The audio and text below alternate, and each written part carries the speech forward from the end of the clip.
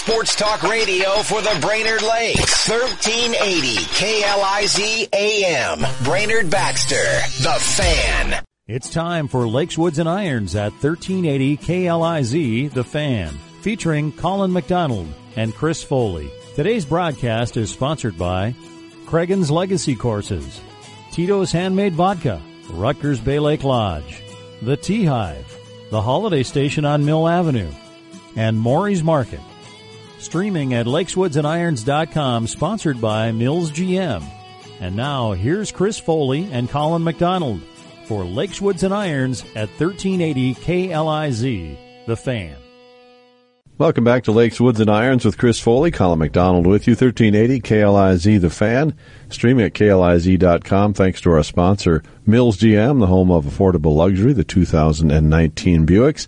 Also now on Podcast One. You can find us really wherever podcasts are. So look for Lakes, Woods, and Irons there. Chris Foley with me, of course, and big week. We'll get to Bethpage Black in just a moment as the PGA is coming up, the second major of the year with the schedule shift. But a couple of players win last week, really a favorite of a lot of people. Steve Stricker wins on the a major on the senior tour, and Stricker's just one of the likable guys who could probably still win on the regular PGA Tour, Chris.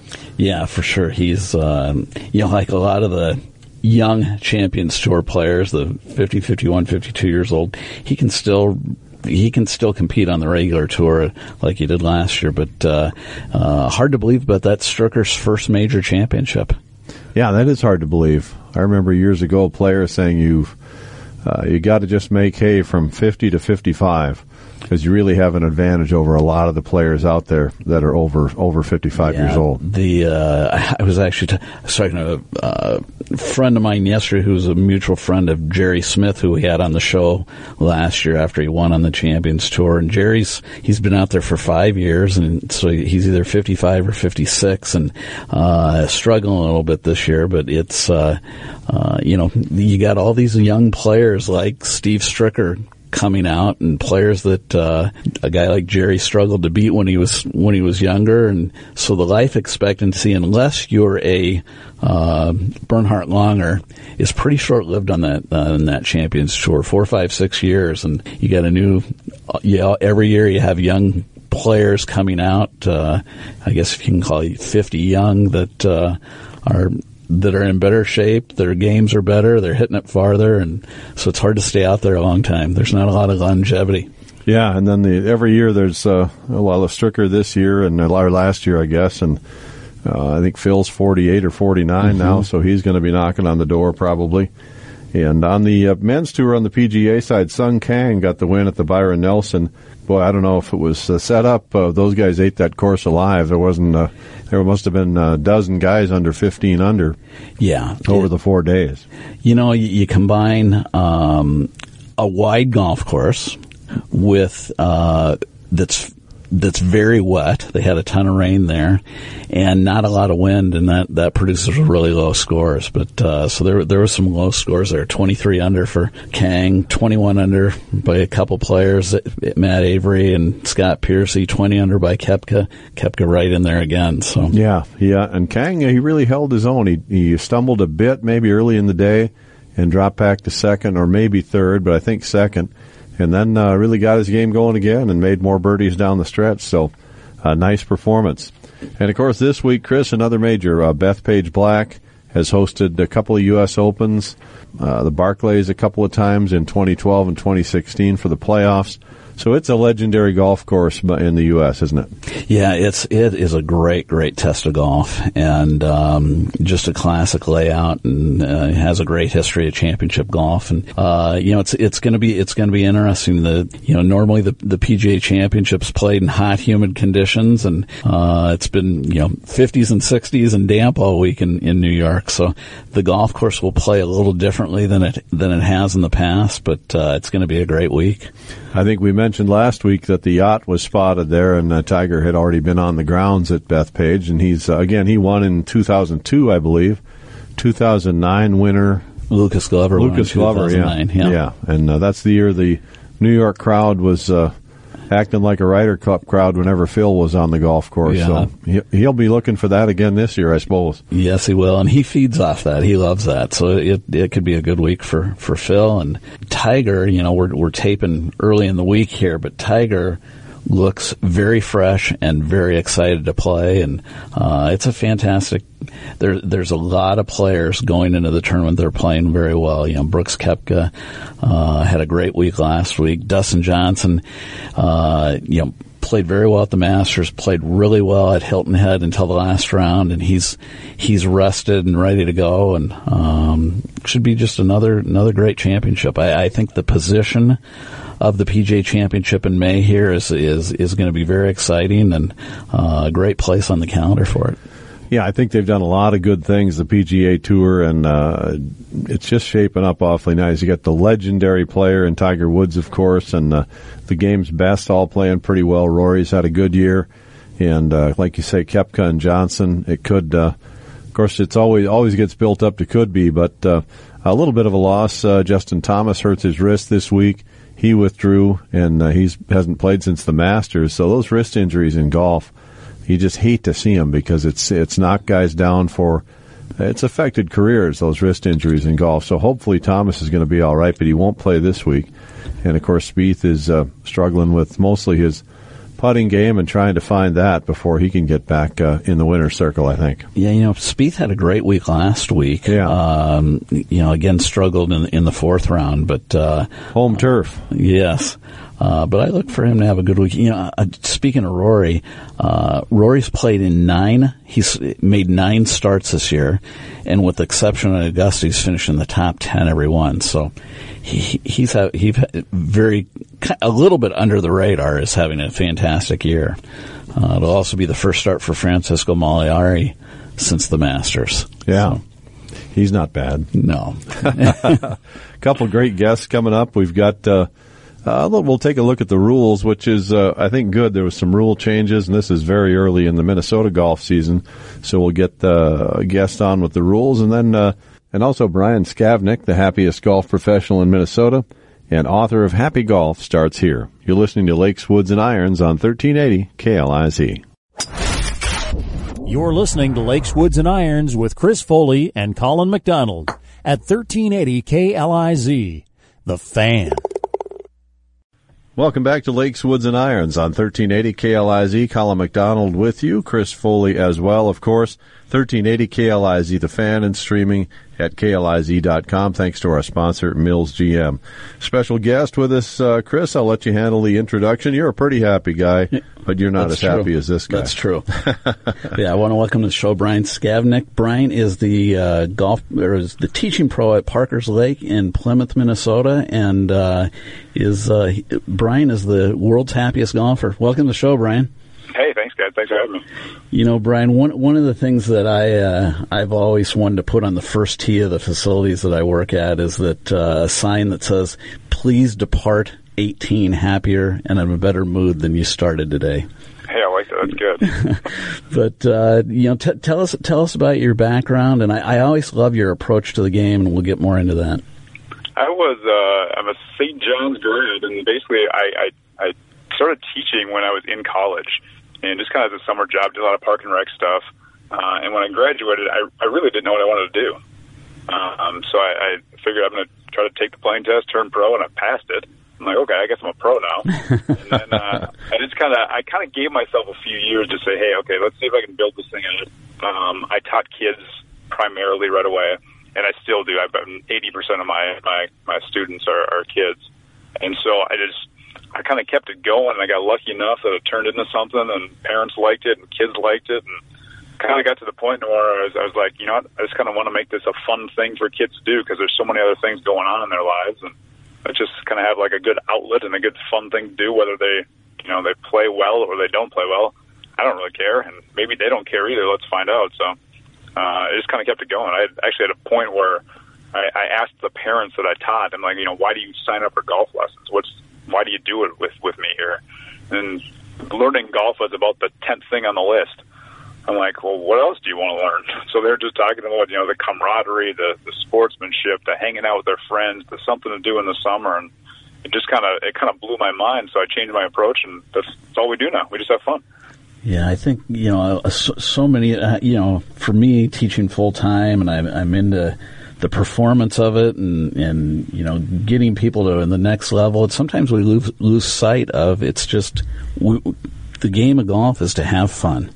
Yeah, I totally agree. But we need people that can teach good golf too, because sometimes golf is more fun and do a little bit better. I go the other way, and if what happens if you don't do well? Can you still have fun? And that's what I try to teach the kids. Absolutely. And so tell us about that. You've got on your website, you've got the Happy Golf Planner. Tell us about that. Yeah. So basically, it's just the biggest thing I found out is there's reasons why people play golf, and every person has a different reason. So I just straight up ask them, why are you playing golf today? And some kids will be like, well, my mom is making me take this lesson. I'm like, okay, so you kind of have to take a different approach at that. And some people are like, well, my friends play, and I want to hang out with my friends more, so I kind of want to learn it too. I'm like, perfect. So you just got to figure out that reason. And different people have different reasons at different times too.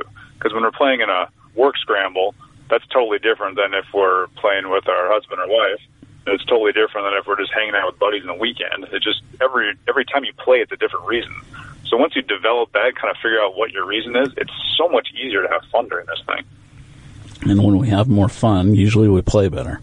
Exactly right, yeah. Because, you've seen enough students that, you get tense and you rush things and you overthink things, and usually not a lot of good things happen that way. I noticed just a quote from your book, Brian, that's just great, and I think probably puts things into a nutshell for how you feel about kids, and certainly how I feel about kids, and Chris too. Some kids are smarter than you. Some kids have cooler clothes than you. Some kids are better at sports than you. It doesn't matter. You have your thing too. Be the kid who can get along. Be the kid who's generous. Be the kid who's happy for other people. Be the kid who does the right thing. Be the nice kid. That's a golfer right there. A lot of times, a lot of nice people in the world of golf. I totally agree with you, and that's why I try to encourage people that the being the nice kid thing kind of came from this. It's actually a whole other program I have now when I go into schools in the winter, talking about being the nice kid. But I tell all these kids that come to golf, and you're going to meet a lot of good people. You're going to meet people that come from different backgrounds. You're going to meet people that are good at golf or are bad at golf, but we're all kind of in this thing together, and you all can be nice to each other at the same time. Yeah, I always think that's one of the coolest things about the game is it bridges a lot of people together. Totally agree. And when I was a kid growing up playing at this public golf course, I played with a group of priests. I played with some old guys. I played with some new guys, some young kids. And I met so many people along the way, and from so many different backgrounds and economic levels, and that's one of the great things about the game. And Brian, tell us more about that program you do in schools. It's not necessarily golf related, but it's life related, and we talk about golf all the time being a mirror of life. Right. It's kind of a bridge where I started teaching these things in my golf classes, and some of the parents of the students would say, "Hey, can you come into our school and teach the same thing you're teaching? Just don't teach about golf." I'm like, "Okay, what do you want me to teach about then?" So it kind of turned into they said, "Well, teach about sportsmanship and about character building and generosity and empathy, and bring that to the schools." And I know you tell the kids a lot of stories, so can you tell those same stories in an assembly format? I'm like, "Sure." So I kind of started doing that, and it just snowballed. And in the off season now, or the golf off season at least, school year, I'm booked every week somewhere. I go to Boston, I go to California, I go to Texas, I go a bunch of places in Minnesota, just talking to schools, talking to organizations about being a nice kid. What can you do? Kind of relates back to golf. If you're not having a good day, what can you do to kind of change that around? What can you do to change your attitude? What can you do to help other people? It's such a transition from what I learned in golf, because probably the same thing you learned too, Chris, that you grow up and there's some days you play great and some days you play terrible, and sometimes things don't go your way, but there's ways to get through that, and there's things you can learn from the game of golf that now I'm trying to teach the kids in schools. Yeah, that's great. And you've got a book by the same title too, The Happiest Golfer. Yep, exactly. Now, some of the I was just looking at the website too, Brian. Get the planner now. Learn 6 steps to happy family golf in a free training class, and then what was the second one? They were just a great idea, though. Just kind of, it's a keep it simple kind of attitude, isn't it? You're exactly right. Yeah, you just kind of, to get family involved, it doesn't have to be overcomplicated. Just kind of the easiest thing to do. And my dad did it to me too. You just come out and you hang around, you drive in the cart a little bit. Maybe you want to putt a little bit on the hole, maybe you don't, and then go get some ice cream after. Kids will remember when they're fed, when they have some candy afterwards. Like, hey, that thing we did together, that's kind of fun. Plus, it's a way where you can hang out with your family more, which I don't think that's ever a bad thing. Exactly. Right, exactly. If you want to hook a kid on golf, let them drive the golf cart. Exactly right. Yep. Yeah, there you go. Well, Brian, how do people learn more about you and your programs and your book and your speaking? My golf stuff's all on thehappiestgolfer.com. All my Be the Nice Kid school programs are on BeTheNiceKid.com. I'm on Instagram, I'm on Facebook, I'm on wherever. You can find me that way. If you Google Be the Nice Kid, there's about a zillion results now, so you'll find me one way or another. So you can be the nice teacher, Brian, because in 2011 you were named a top 50 Masters kids teacher in the world, so that's a high honor, and treating our kids right. People like that. Doing my best. Well, Brian, I appreciate what you do and the message you send, and I appreciate you coming on the show. Hey, thanks, guys. I appreciate it. That's Brian Skavnik of not only Brian Skavnik Golf Academy, also author of Happy Golf Starts Here. Pleasure to listen to him, and he'd be a guy you might want to get into your own school. Pretty impressive. You're listening to Lakes, Woods, and Irons on 1380 KLIZ.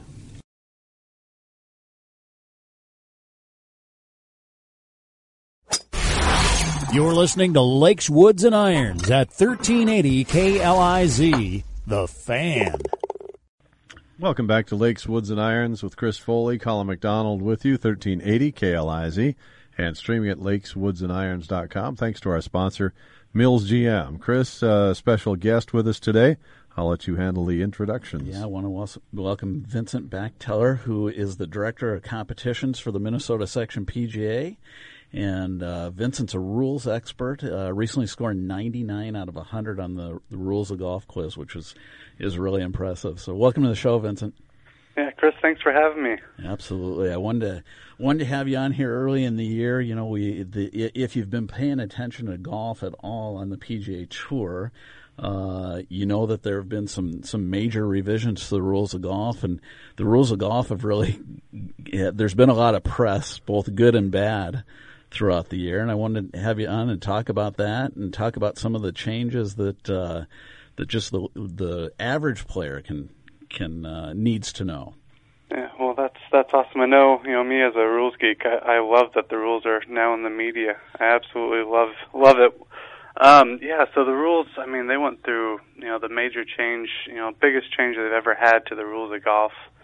And I've talked with some, USGA staff on why did they go through these changes? Why did they, take the time to do this? And, talking with the USGA officials, and it's a 7-year process. They started back in 2012. They were looking at the rules. They weren't happy with the direction that the rules were going. They were getting more and more complicated each, revision that came out. And they really wanted to sit down and look and reassess the rules and make it simpler, make it easier to understand for the regular player.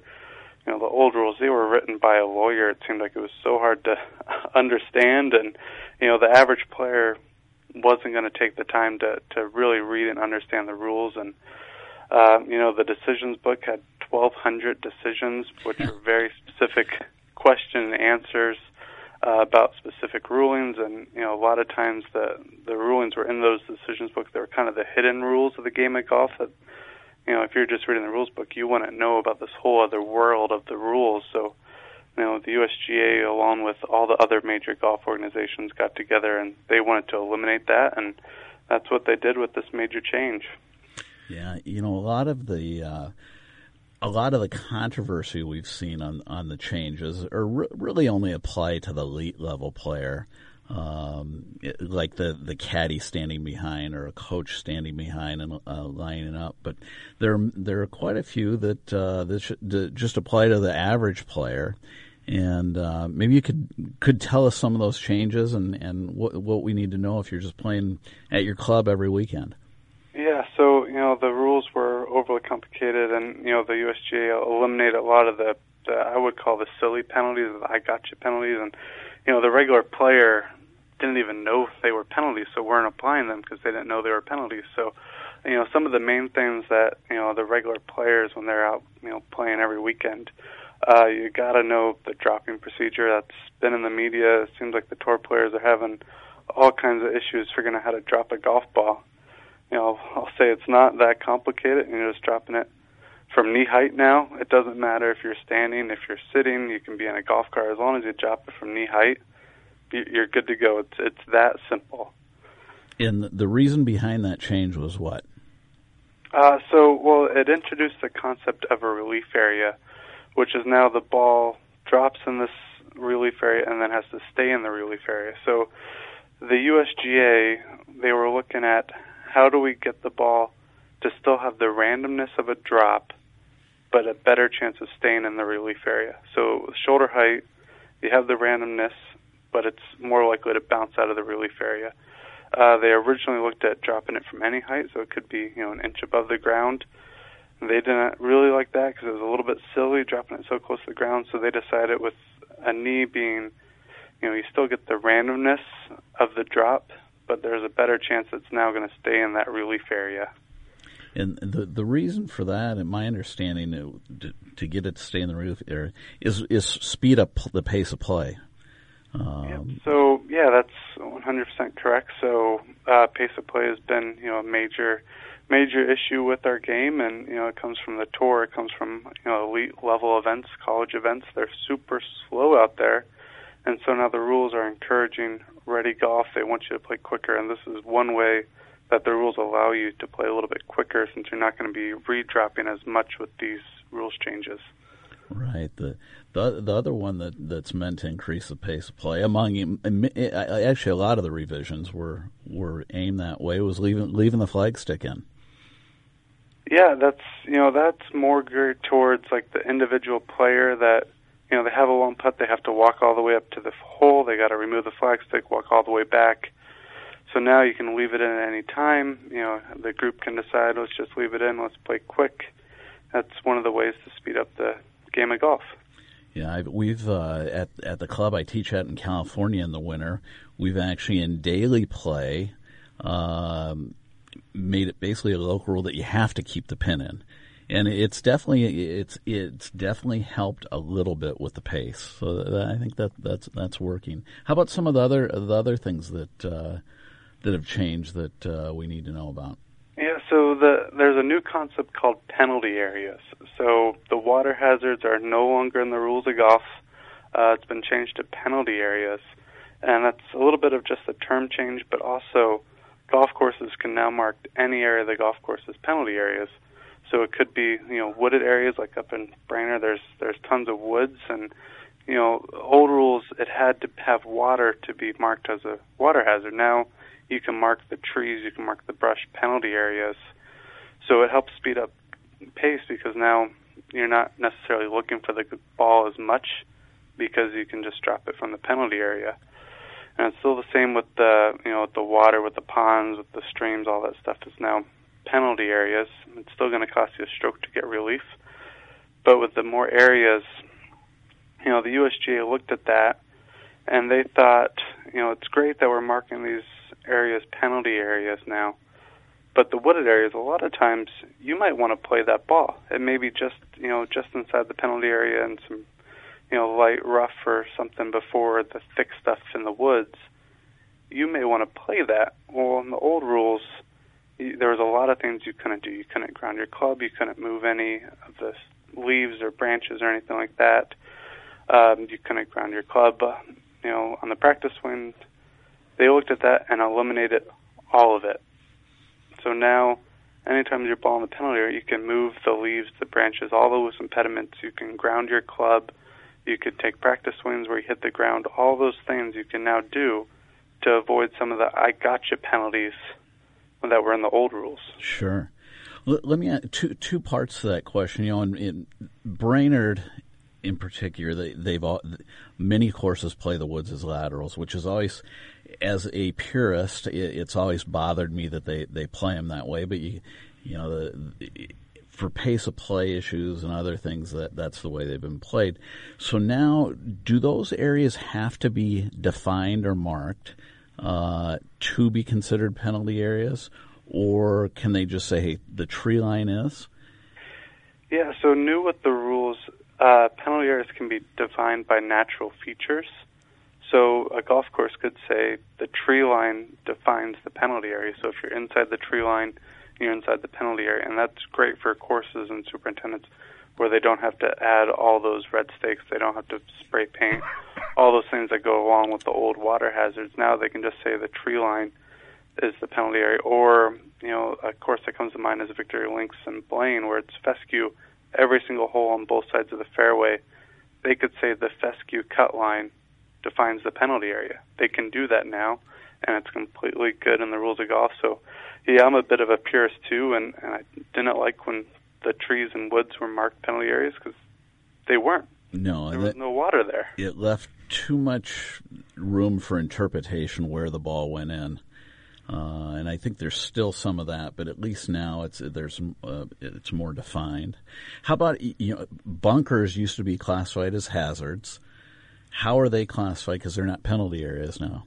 Yep. So now they're considered bunkers. They're their own term. So because of all the things you can do in penalty areas now, they were split up between penalty areas and bunkers because there's still some restrictions on what you can do in a bunker.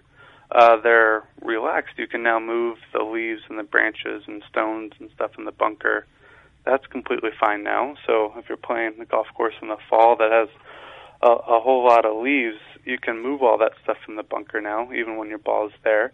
You still can't ground your club behind the ball. You can't take a practice swing hitting the sand. Those restrictions are still there, but it's at least a little bit lax now.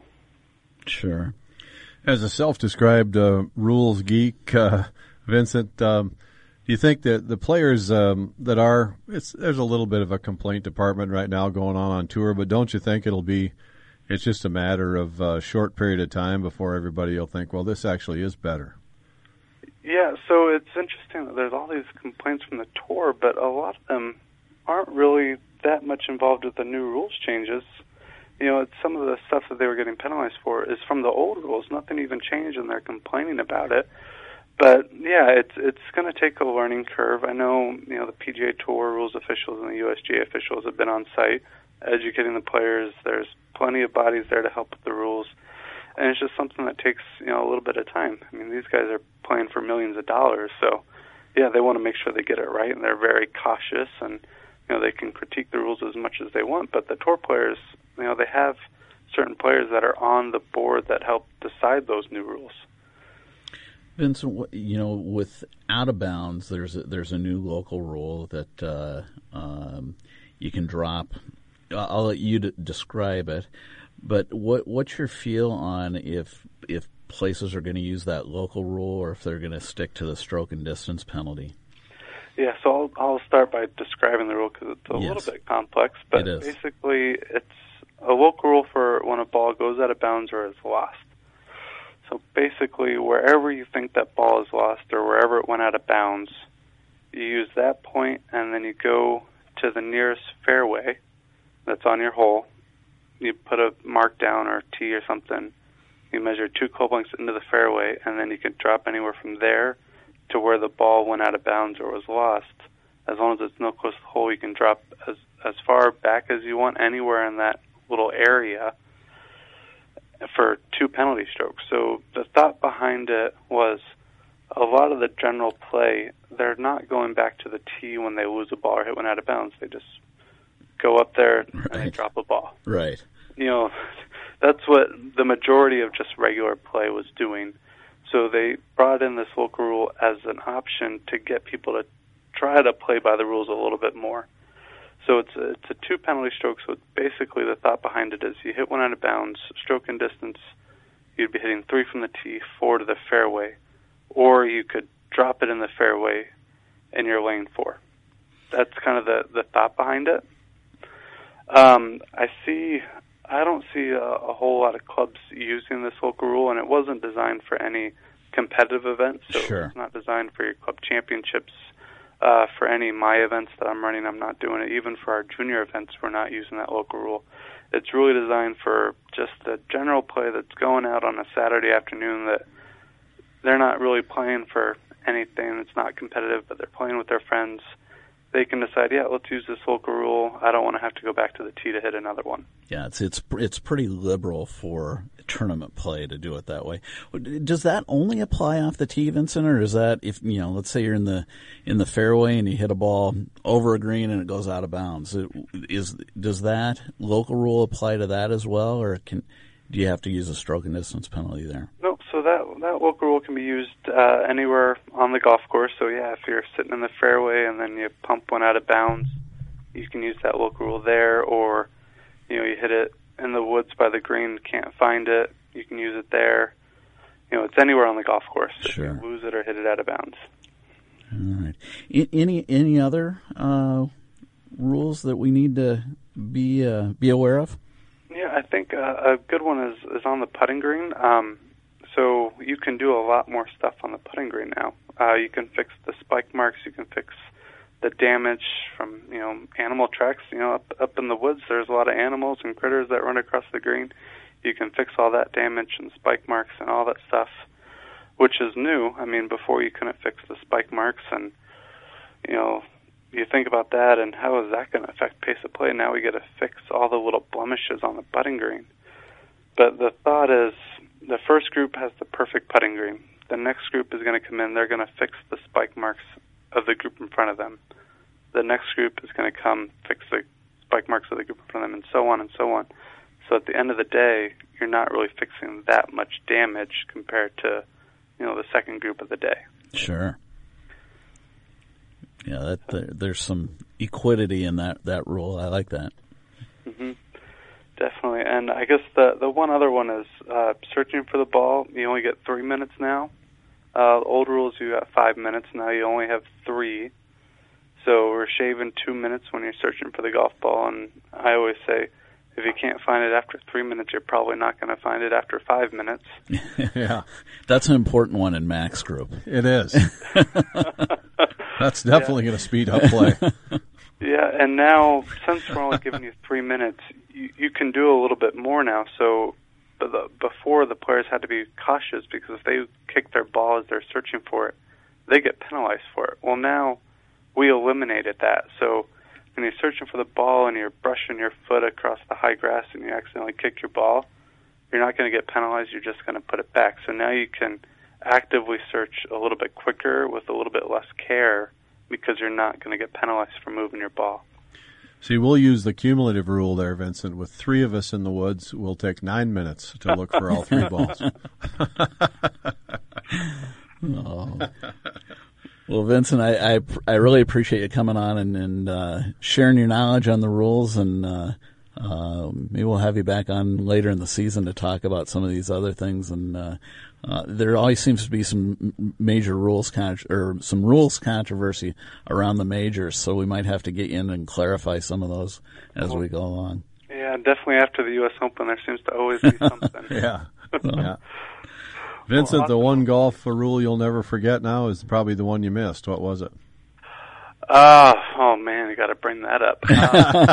99 out of 100, pretty good. So it was a dumb error. I misread the question. Player hits it towards the penalty area, didn't know if it went in there, drops the ball, and then finds his original ball within 3 minutes outside the penalty area. What's the ruling? And basically, I thought the rule said he dropped it and played it, so that's a different ruling than not playing it, because then you just go to your original ball. So misread the question. I'm going to remember in that one for a long time. Well, we'll let it slide. Yeah, we will. Awesome. Well, again, thanks for having me, and I love to talk about the rules, so anytime you want me, I'm more than willing to chat. Thanks, Vincent. You're listening to Lakes, Woods, and Irons on 1380 KLIZ. You're listening to Lakes, Woods, and Irons with Chris Foley and Colin McDonald at 1380 KLIZ, The Fan. Welcome back to Lakes, Woods, and Irons with Chris Foley. Colin McDonald with you, 1380 KLIZ, The Fan. Available now at Podcast One as well and streaming at lakeswoodsandirons.com. Thanks to our sponsor, Mills GM.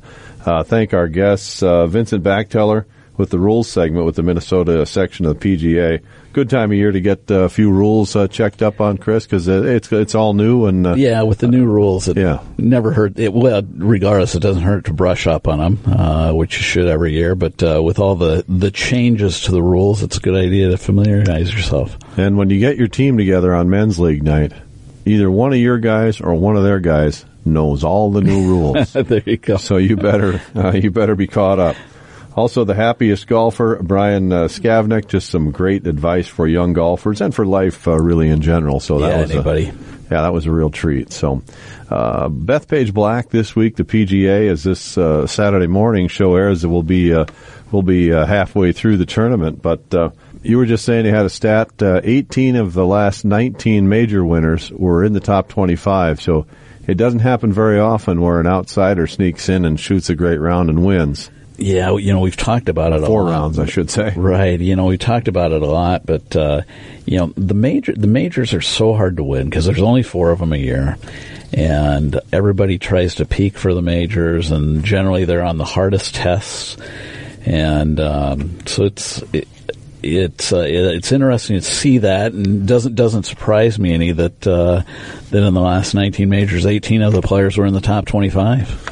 Have you got, you probably have favorites you'd like to win, like I always do, too. Do you have some people you think are going to be right? I think it's, like we said kind of in the first segment, I don't know how you would leave Rory out of, say, your top 5, or Koepka, or maybe even Tiger.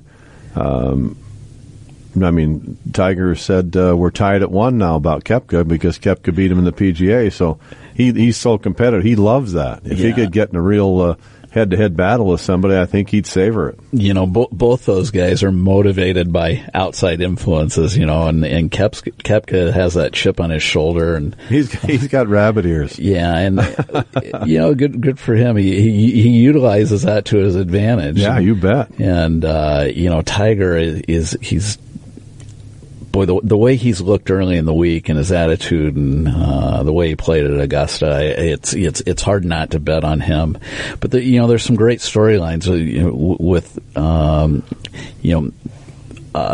Koepka going after his 4th major in the last 6 majors. That would be incredible. Yeah, Jordan Spieth, he's outside that top 20 or top 19, 20, but going after the Grand Slam, the only major he hasn't won, right? The PGA.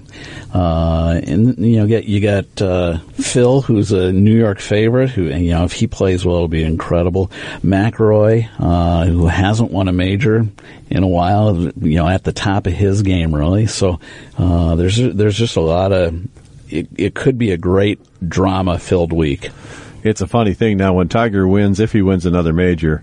It'll be, we got about maybe the last 6 or 7 years when he wasn't injured and not playing as well.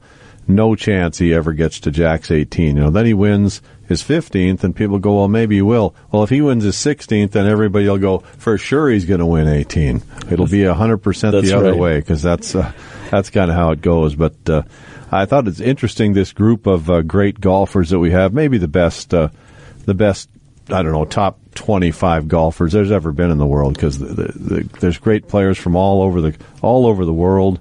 I got asked about the big 3 not too long ago, because I grew up in that era. That's when I fell in love with golf. So I would say, well, there's always been great players. There's been a lot of great players in golf. But the big 3 at the time were Gary Player, Jack Nicklaus, and Arnold Palmer. Palmer was the big 1, I guess. And then Player came along as a young guy and won a major, and then Jack was even a little bit younger, and he started to win. But the reason they were called the Big 3, in 1958, Arnie won the Masters. In 1959, Gary won the British Open. In 1960, Arnie won 2 tournaments, the U.S. Open and the Masters. Gary Player won, the Masters in 61, and Palmer won the British. The next year, here's why they're called the Big 3, because in 1962, Palmer won the Masters, Nicklaus won the U.S. Open, Palmer won the British, and Player won the PGA. So the Big 3 won all 4 majors.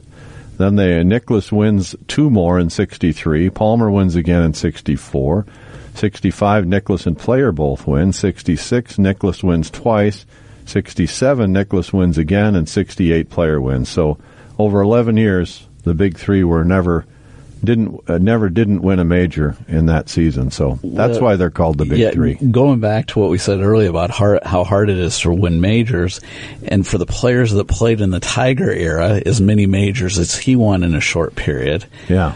Well, when you look at that, there weren't many majors left to win after you take those three. Right. Put those three in the equation. You take a few guys off the board there. We've talked about it before. So Jack has 18, Palmer has 7, Player has 9. So that's 34. So if you just say you play 15 years, there's only 15? There's only 60, and they won 35 of them basically. So. Pretty impressive. There's a few less to choose from. Yes. And there's a lot of good golfers out there. That's right. We had an interesting thing happen at the high school level, Chris. The boys, we had Brian Wallace on the show earlier this year, and it was kind of very honest about the boys. A couple of them kind of bumping along this year, but he thought, looks like maybe they'll be ready to peak for sections, and they kind of did here this last. Gavin Metz shoots 69. He's the senior leader that they've been hoping would come around. They get Stocksy at 76, Evans at 77, Olson at 77, who's just been very consistent, young Evan Quinn 78, and Cole Proctor at 79. 6 guys under 80. It's a great high school score, you know. Yeah. And, you don't see it, you don't see that very often. Period. But our Brainerd teams don't do that very often, and so these boys are really starting to peak. And they lost Alexandria by 14. That is some kind of team right now. Yeah, Alexandria is very strong. Yeah. They have an 8th grader on their team who's, in his age group is in the top 10 in the country, which is very impressive. Most weeks the 299 would have been right there with Alex, but they just tore it up that day. So, and on the girls' side of things, we should mention that the girls have really been moving up as well. As a team, they finished second a couple of times of late, and they kind of been in the mix. The top team's Alexandria again, and they've kind of dominated that category. But Anna Krieger shoots an 81 this last week. And the week before, I know your daughter, Katie Foley, shot an 84. And so the Warrior girls are starting to see those kind of numbers on a fairly regular basis. Yeah, they're definitely trending in the right direction, and it's neat to see that both the boys and girls teams are really working hard at their games. And after they play, they're out practicing. They're coming out on the weekends and practicing, and we've got a nice commitment level, and it's starting to show off. Speaking of working hard at their games, we'll let you leave the studio, Chris, and go teach some of these young people a little golf here, all right? Sounds great, Mac. One last thing before we go, we wanted to mention Tito's Handmade Vodka, the sponsor of our 19th hole every week here on Lakes, Woods, and Irons. And, Chris, you're going to take what is a very special trip this weekend. You're going to go play Pine Valley, which is one of the one of the places everybody in the world wants to play, and not everybody gets to play. So it's a pretty special deal. Yeah, it's going to be a fun couple days in New Jersey, and I've been fortunate to play there one other time, and it's one of the most fantastic layouts in the world. It was built in the 1940s, and a number of kind of the golden age architects had their hands in it, and it's really a special place. Have you kind of mapped out your strategy since you played there once now? You're going to take it apart this week? I hate to say it, but last night I was on Google Earth looking at the holes and thinking about what I was going to hit off the tees and how I was going to play differently than the last time I was playing. Hopefully I'll play better this time. And you were mentioning with 19th hole, Tito's is our sponsor, of course, Tito's Handmade Vodka. Is it what's Pine Valley? Where do you guys like to go? Well, they have a great halfway house. You actually pass it on the 8th hole, which is my favorite hole on the golf course. It has a double green. It's a great short par 4. It's 324 yards with 2 different greens. But their halfway house there, you pass it there, and then you pass it on the 11th hole as well. And it looks like an old windmill kind of type building inside it. But Pine Valley is famous for their transfusions, which is a great drink. It's Tito's Handmade Vodka and grape juice and ginger ale. There you go. Very refreshing. All of our listeners wish they were Chris Foley this weekend. Thanks, Chris. Thank you. You've been listening to Lakes, Woods, and Irons on 1380 KLIZ. Thanks for listening to today's edition of Lakes, Woods, and Irons at 1380 KLIZ, The Fan. Today's broadcast is sponsored by Cregan's Legacy Courses, Tito's Handmade Vodka, Rutgers Bay Lake Lodge, The Tea Hive, the Holiday Station on Mill Avenue, and Maury's Market. Streaming at lakeswoodsandirons.com, sponsored by Mills GM. We now return to our regularly scheduled program at the Lake Sports Talk 1380 KLIZ, The Fan.